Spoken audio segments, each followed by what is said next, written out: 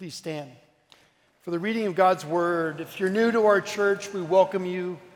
We're in a series in the Sermon on the Mount, which was recorded by Matthew in chapters 5, 6, and 7. We're coming to the end of chapter 5. And in this section, Jesus has been talking about the law. And 5 times he has said, "You have heard," and he references something specific from the law. And then he extends it, he expands it. He shows that apart from him, it's impossible. And he's about to do the same. Before he moved into this section on the law, Jesus said these words. This is in Matthew 5:20. He said, "For I tell you, unless your righteousness exceeds that of the scribes and Pharisees," those were the religious leaders, "you will never enter the kingdom of heaven." It's a strong statement. He ends this section, which I will conclude with in a moment, by saying, "You therefore must be perfect as your heavenly Father is perfect." What does Jesus mean? Hear the word of the Lord. I'll begin at verse 43 of Matthew 5. "You have heard that it was said, 'You shall love your neighbor and hate your enemy.' But I say to you, love your enemies and pray for those who persecute you, so that you may be sons of your Father who is in heaven. For he makes his sun rise on the evil and on the good, and sends rain on the just and on the unjust. For if you love those who love you, what reward do you have? Do not even the tax collectors do the same?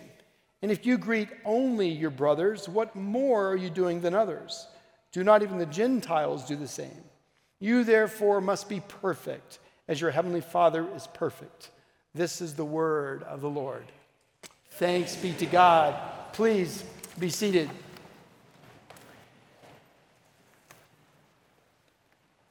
The clarity of Christ's words here near the end of chapter 5 are not hard to understand, but to live them apart from Christ is impossible.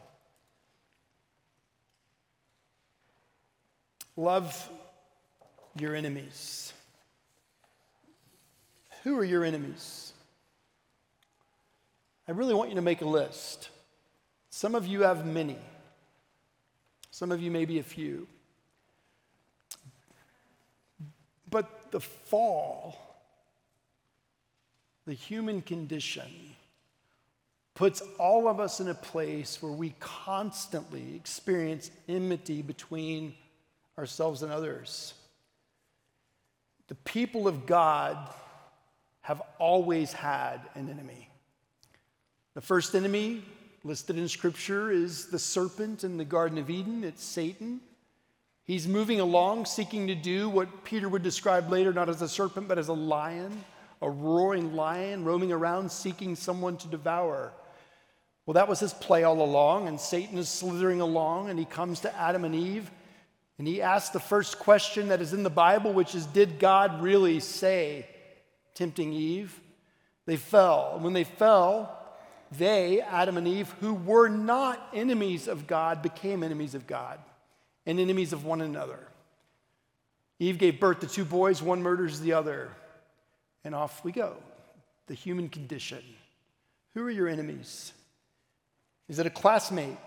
Some of you went back to school last week. Maybe you were hoping that summer vacation would have created a transformation in a friend or an enemy at school that you have to face every day, and nothing's changed. Maybe it's not the classroom, but your coworker. Somebody who despises you or does things to harm you so that you can't advance. Maybe it's not a classmate or coworker, but a child living under your own roof. A terrorist almost in the midst of the walls that you call home. It makes life hard. Or a child that's a grown adult, but you find yourself in profound enmity with them. Maybe it's a politician, a judge, a mayor, a governor, a congresswoman, the vice president, the president. You despise them. You see them as the enemy, because of what they say and what they do. Maybe it's not a politician, but a pastor who's deeply disappointed you, or one with whom you disagree. Maybe it's a pro-choice leader. Maybe it's a world leader.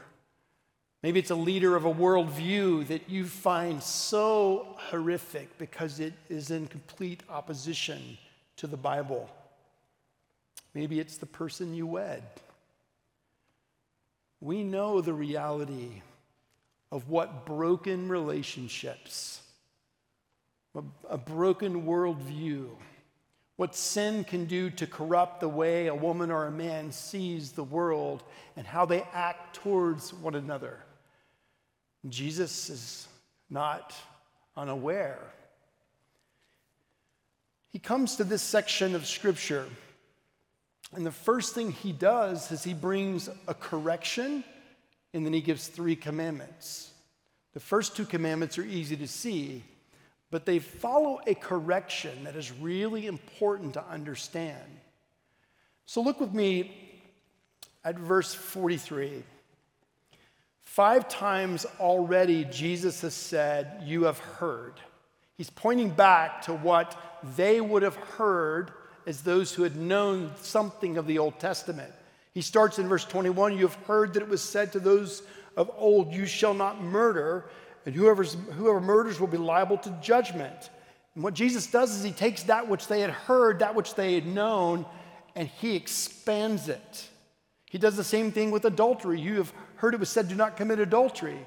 But I tell you, he who looks at a woman lustfully has committed adultery in his heart." He expands it, showing more and more of our desperate need for Jesus, that we just can't check off the list and find ourselves perfect and therefore received by God. So now he does something interesting. In verse 43, he says, "You have heard that it was said, 'You shall love your neighbor and hate your enemy.'" So Jesus is bringing a correction before he gives the commands. And the correction has to do with a distortion, a perversion by the religious leaders, the Jewish rabbis, of what was originally said. And what's present is a subtraction and an addition. And this is a normal thing for people to do. People who eventually find themselves enemies of God because they take things out of God's word because they don't like what it says, or they add things to God's word because they don't like what it says. And the religious leaders, the rabbis, had done this for hundreds of years. Jesus says, "You have heard that it was said, 'You shall love your neighbor.'" There's a subtraction. It doesn't just say you shall love your neighbor. It says you shall love your neighbor as yourself. If you have a Bible, turn to Leviticus 19. I want to encourage you as the fall is upon us to begin to bring your Bible. This isn't a pastor trying to make you feel shame right now. They're not that heavy. I mean, they can be. You can bring in one that weighs 10 pounds. Bring your Bible. Here's why. We are often moving throughout parts of Scripture, which would be helpful for you to see. We always provide it in the print of the bulletin, and we always have a Bible in the blue Bible on the pew racks. And if you don't have a Bible and you want one right now, take it. It's not stealing. I'm giving you permission. Take it. If you want one that's a little different than that, go to the bookstore downstairs. We don't make money on these. We sell them at cost. And buy one. Don't take those. That is stealing. Just to be clear. But take one. If you don't have the money to buy one, I'll buy it for you.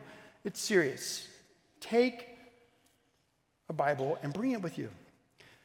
This is why it matters.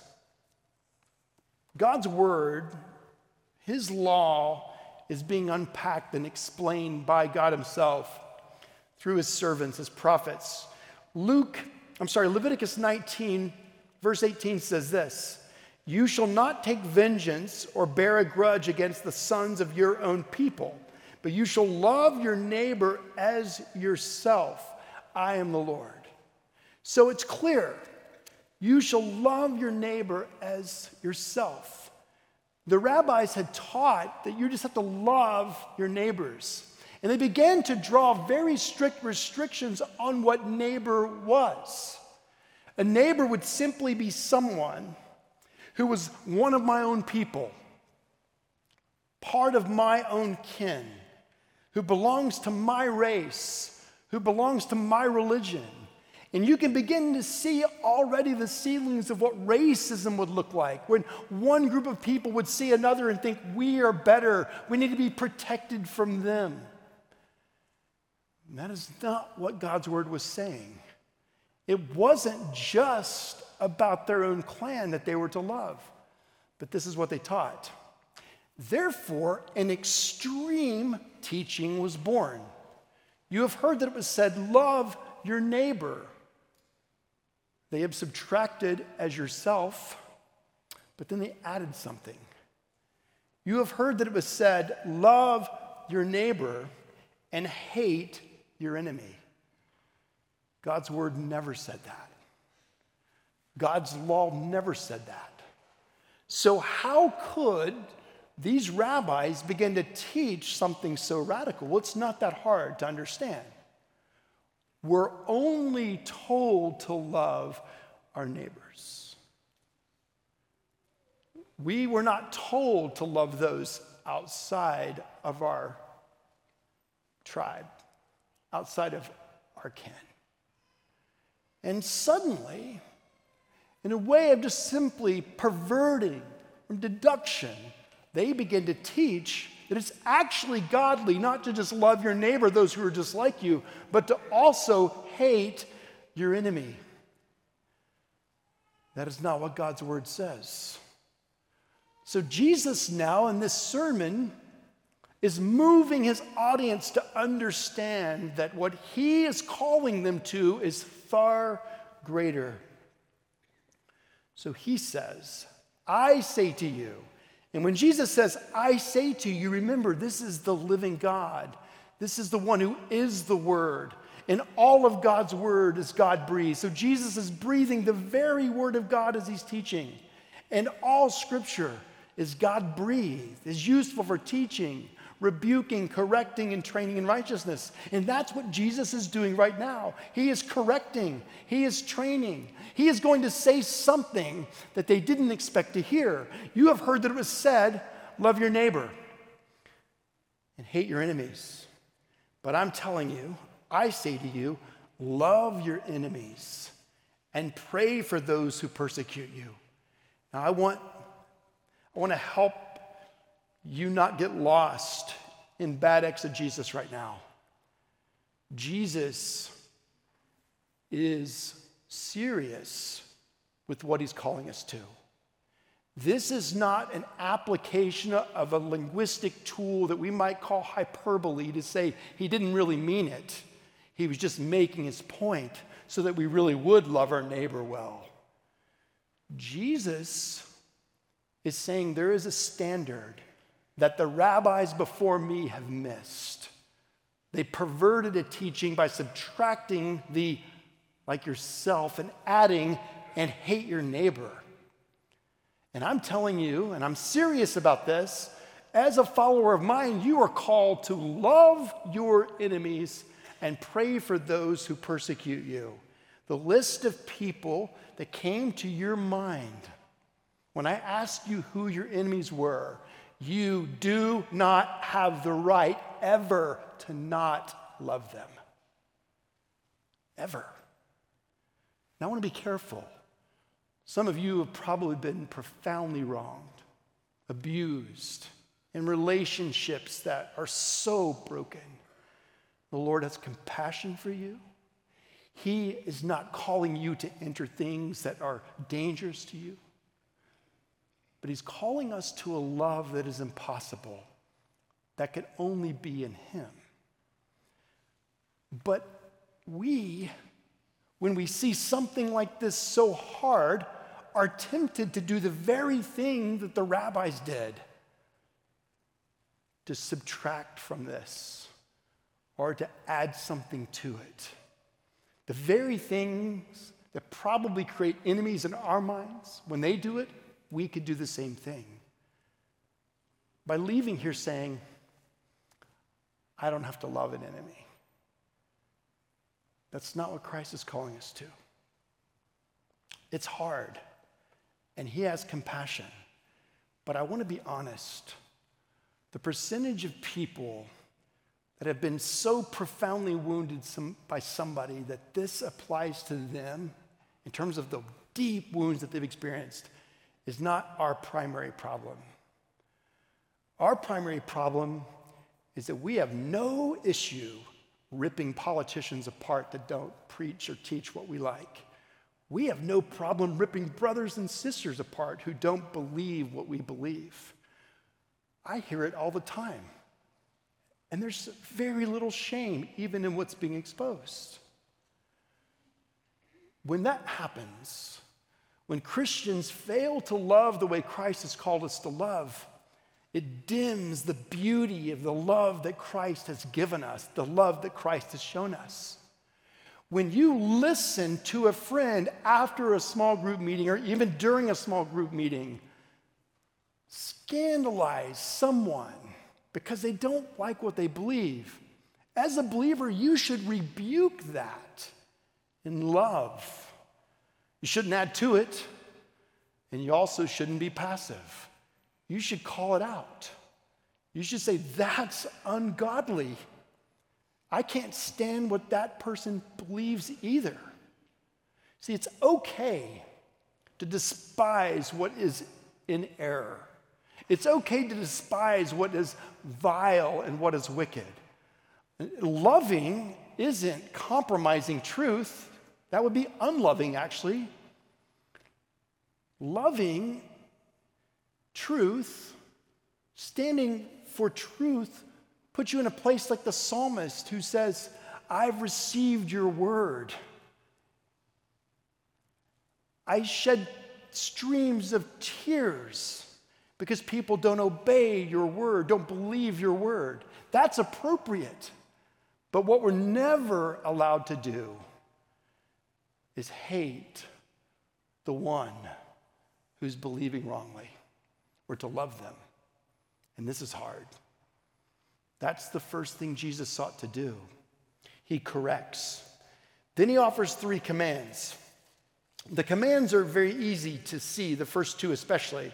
What are they? Well, look with me again at verse 44. But I say to you, love your enemies and pray for those who persecute you, so that you may be sons of your Father who is in heaven. Isn't that an interesting statement? Well, let's go to the first command. Love your enemies. The Greek word is agape. There are 4 words in the Greek language for love. Agape is the divine love. It's the love that is for another person when they don't deserve it. It's the love that God shows to us primarily because we, outside of Christ, never deserved it. He didn't decide in looking at our future, seeing some of us that were pretty good or going to be pretty good and say, we'll love them. He, the one true God, loved us agape love while we were still sinners. The kind of love that Christ is calling us to have for our enemies is that agape love. It's that divine love. It is a choice to love that which is unlovable. It's a choice to love the person who has harmed you or longs to harm you. Let me be clear. This is not about people who annoy us. We're to love them too. This is further than that. This is about people who want to harm you, who want ill will for you. They're enemies. We're to love them. The agape love that Christ speaks about reminds us quickly, it has to, that this call is impossible. One of the things that we experience when it is impossible is to deny, therefore, that it's actually God's call. So when God says, Christ says, you therefore must be perfect as your heavenly Father is perfect, we essentially are saying he didn't really mean it. If he didn't really mean it, he wouldn't have really said it. So the burden isn't for us to dismiss it and say he didn't really mean it. It's to understand, well, what did he mean by it? The clue has to do with the second part of verse 45, or the first part of verse 45.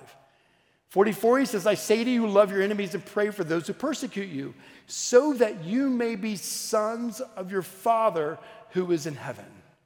Now, if we aren't careful with this, a person might walk out saying, in order for me to be a son of my Father in heaven, I must love my enemies.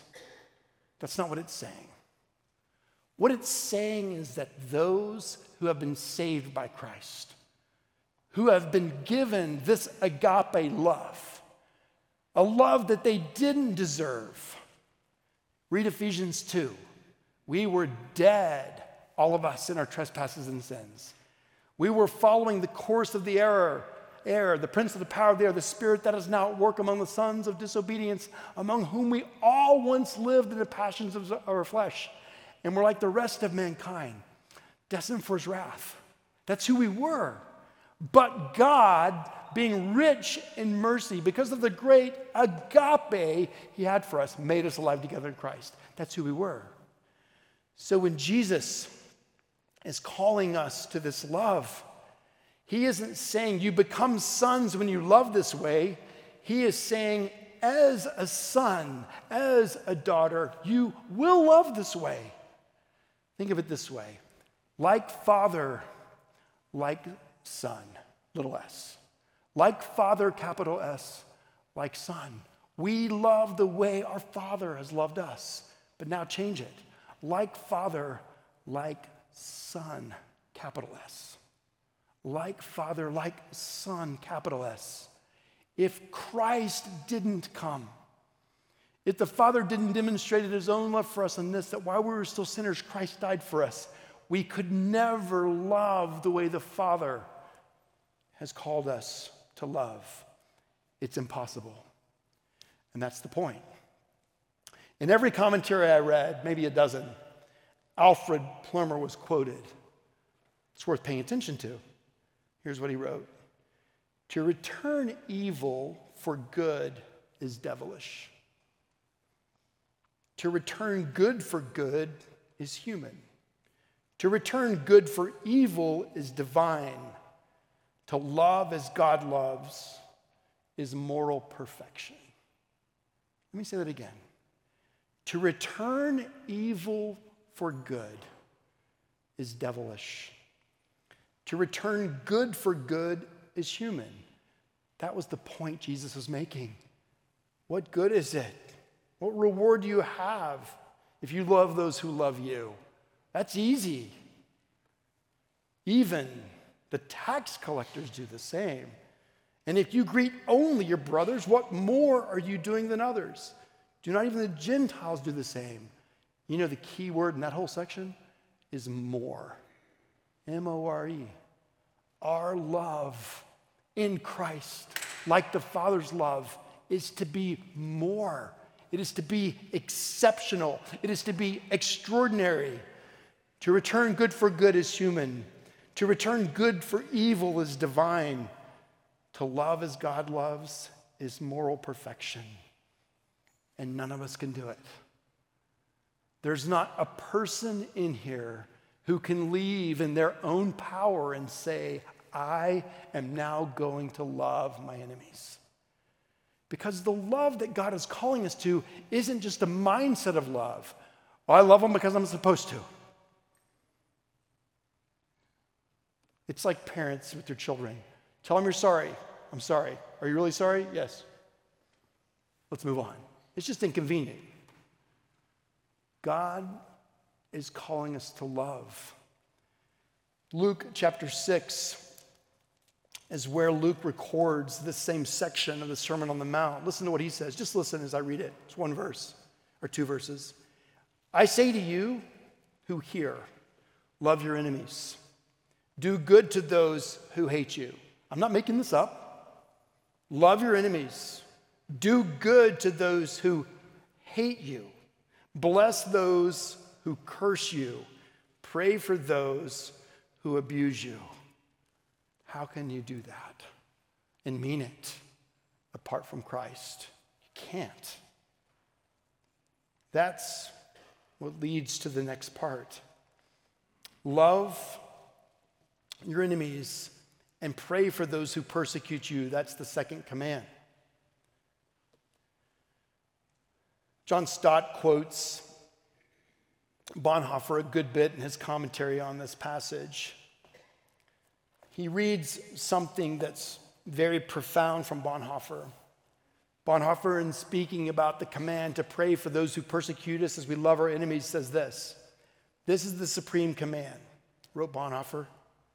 "Through the medium of prayer, we go to our enemy, stand by his side, and plead for him to God." That list that you made up a minute ago, do you love them? Are you praying for them? What do you pray for them? Do you pray for them just to think the way you want them to think? Or do you recognize that if they die apart from Christ, they spend eternity in hopelessness, separated from God? Moreover, if intercessory prayer is an expression of what love we have, it is a means to increase our love as well. It is impossible to pray for someone, to truly intercede for someone without loving him, and impossible to go on praying for him without discovering that our love for him grows and matures. We must not therefore wait before praying for an enemy until we feel some love for him in our heart. We must begin to pray for him before we are conscious of loving him, and we shall find our love break first into bud, then into blossom. Pray for your enemies. We all have them. We talk about them often in a way that shows we're not loving the way Christ has called us to love. When you receive someone's complaint against another and you know that it's not loving towards that person, as a brother or sister in Christ, lovingly rebuke that and move immediately into prayer. What might God do? Who's the greatest enemy of the church? We might have a long list. We could perhaps even debate. But who's the greatest enemy of the church today? I don't know. But I know not long after Christ died, it was Saul. And I wonder how the disciples who heard this thought about Saul. Saul would come to Christ. His name would be changed to Paul. He would write 13 books of the Bible. I can't imagine that there were very many people following Christ at that time who weren't talking about the ravaging things Paul was doing to destroy the church. That was his ambition. He believed what the rabbis had taught. Love your neighbor, this is my neighbor, and hate your enemy. And enemy number one for Paul was Jesus Christ. He hated him. Think about that. He hated him. And therefore he hated all who would follow. He took delight in believing God was pleased with him when the murder of Stephen took place. But God had a different plan. And God's love would overwhelm Saul. And Paul would go on to write 13 books of the Bible. Who is your enemy? Do you have any hope that God might save them? If you don't, ask God to take you off his throne and give you trust in his sovereignty. You're not to be on his throne. You're not the judge. You don't know a person's eternity. You don't know when they might pray to receive Christ or if they never will. That's not your place. But what is your place? Comes in the third command. First, love your enemy. Second, pray for those who persecute you. That's your enemy. Third command, you might not see it as a command, is the very first verse I read at the beginning, in the last verse of this section. You therefore must be perfect as your heavenly Father is perfect. What does that mean? I'm going to close with this. This is one of those verses if misunderstood, could derail a person spiritually in two ways. One would be, he didn't really mean it because we can't be perfect, or I got to go try and be perfect. Neither one is the right application. Here's how amazing God's word is. The Greek language that's spoken here is a future indicative. And what that means is two things are happening at once. Don't get lost. This isn't that hard. I know you're hungry, so am I, and I've been here longer than you. The future indicative means that two things are happening at the same time. One is a promise of what will be. And this verse could literally be translated, you therefore shall become perfect as your heavenly Father. And you will. There is an eternity coming for all who are in Christ when we will never have an enemy known. We'll never have wrong thoughts, wrong ideas, wrong actions. Never again. There is a promise that this perfection will one day be. But in this future indicative, there is also a command. And the command literally is, be perfect. Be perfect. You shall be perfect. Be perfect. You shall be perfect. The point that Jesus is making the whole time, though, is this. Apart from him, it is impossible. Apart from him, it is impossible. But in him, by his faithful perfection of us, we can love the way the Father loves. We actually can love our enemies. Dr. Daniel Doriani, one of my professors at Covenant, speaking of this verse, says this.